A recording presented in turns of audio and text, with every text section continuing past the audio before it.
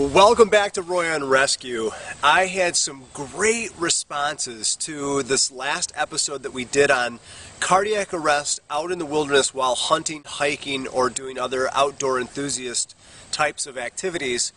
And a couple of the questions I wanted to address right away, and I was going to just simply email back, and then I thought, you know what, I think a lot of people might have the same question, so why don't I just do a continuation of that episode and answer a couple of these questions. So the first one was, okay, so you're out in the wilderness, you begin to have chest pains.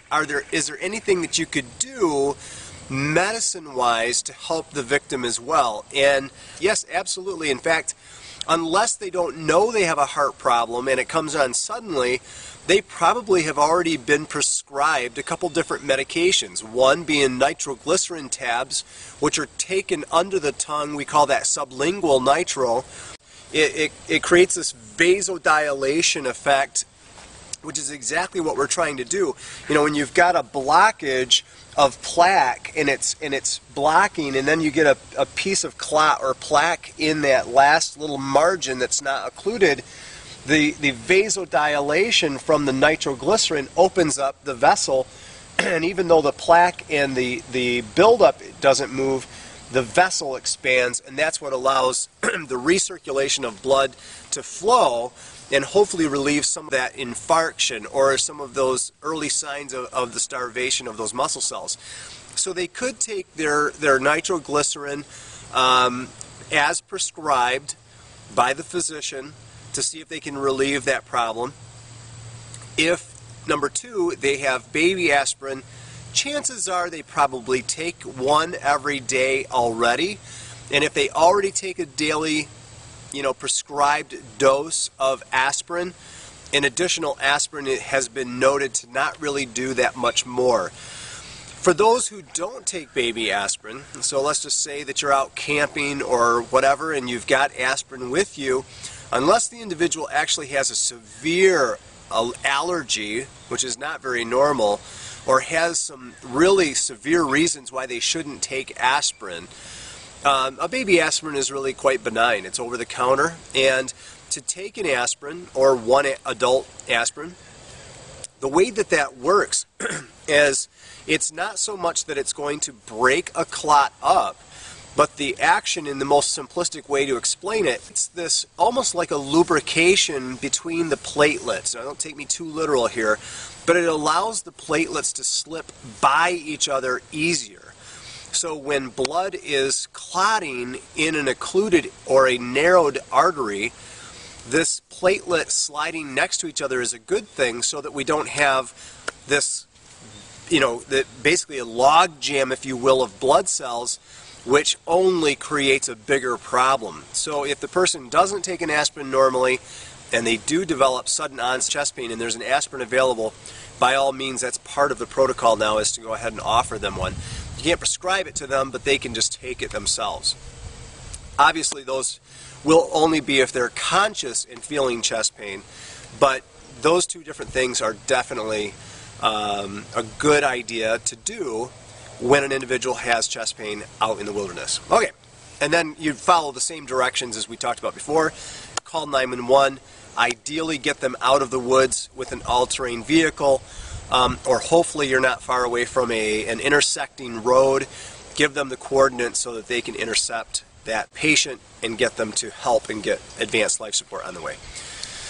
Okay, now there was a second question that was kind of on the heels of that one, not so much maybe related to hunting, but it was to being an outdoor enthusiast and being outside and wanting to hike in gorgeous territory, but having some other problems, like maybe severe asthma. Well, let's talk about that for a minute. The same rule applies when you talk about wilderness medicine, and I just brushed up on it a little bit again as I was looking at wilderness medicine protocol. And they kind of like, at least this book that I was reading, kind of likes to go back to the idea that there are three major operations of the body, and they create the three legs of a stool.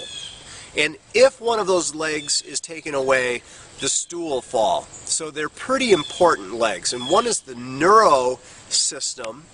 The second is the cardio or the circulatory system, and the third is the respiratory system. And none of these three legs to the stool can be compromised and be able to really, wait and call, wait until your pickup party comes. So in other words, if anything happens neurologically, circulatory, or respiratory, it's a life-threatening emergency and it calls for immediate evacuation. If an individual has severe asthma, I guess I would go into saying, is it controlled before you go out? In other words, are you really kind of laboring? Are you taking your nebulizer treatments because you have a lot of inflammation? You're already, kind of struggling, having to use your rescue inhaler from time to time more than usual. Maybe you're fighting a respiratory cold. Maybe it's the allergy season. Maybe you've got some triggers going on, a lot of stress in your life. It just might be the wrong time to go out and away. It might be better to wait until we can get that inflammation down. Maybe it's after a prednisone round. Maybe it's after you've been able to shrink those inflamed bronchioles and alveoli. Maybe it's after you're past your respiratory infection and you're really doing quite well. You're not using your rescue inhaler. You're just taking your normal medications, and you haven't even run into any problems on moderate to severe exertion. So it's a timing issue, I think. When we talk about, I have severe asthma, I want to go out, it's not going to stop me from hiking. What if I have an asthma attack out on the hiking trail? There's still some room for prevention, and that's what I would probably use, is do I already have sensitivities? Do I already have inflammation? Am I already struggling? If so, postpone the hike, wait until we get into a better place and it's more controlled, and then maybe we go out. Now, if we are already controlled and it's just a situation where you have flash asthma attacks and you've got to have your rescue inhaler, well, make sure you've got your rescue inhaler and your spacer, because that's probably about all you're going to have to try to get you back out of the wilderness before you can get to an ambulance. Obviously you could activate 911 and get them on the way to a pickup point, but that rescue inhaler is going to be really a lifesaver. Hopefully we don't have a lot of resistance. Hopefully it's not going to be one of these asthma attacks that really clamps down and we can't even get enough of the albuterol in to actually open up the airways. That's always a risk, and I think we can still adopt that same concept to the asthmatics as we can to cardiac patients. We must understand there's this element of risk whenever we have this chronic problem and we go out into the wilderness away from immediate response. Actually, I'll even take it one step further. We take some element of risk anytime we go out away from civilization and do extreme sports, extreme behaviors. Not that hiking in the wilderness is necessarily extreme, but it can be.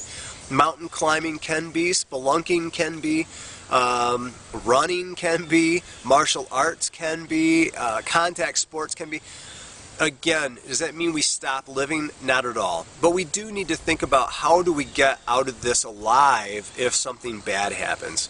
And I think in this situation, it's just going to be really vital to plan ahead, have the medications with us, and if we think we're at risk more than usual, postpone the trip until we're feeling better. I hope this helps. From Roy on Rescue, have a great day. Bye-bye.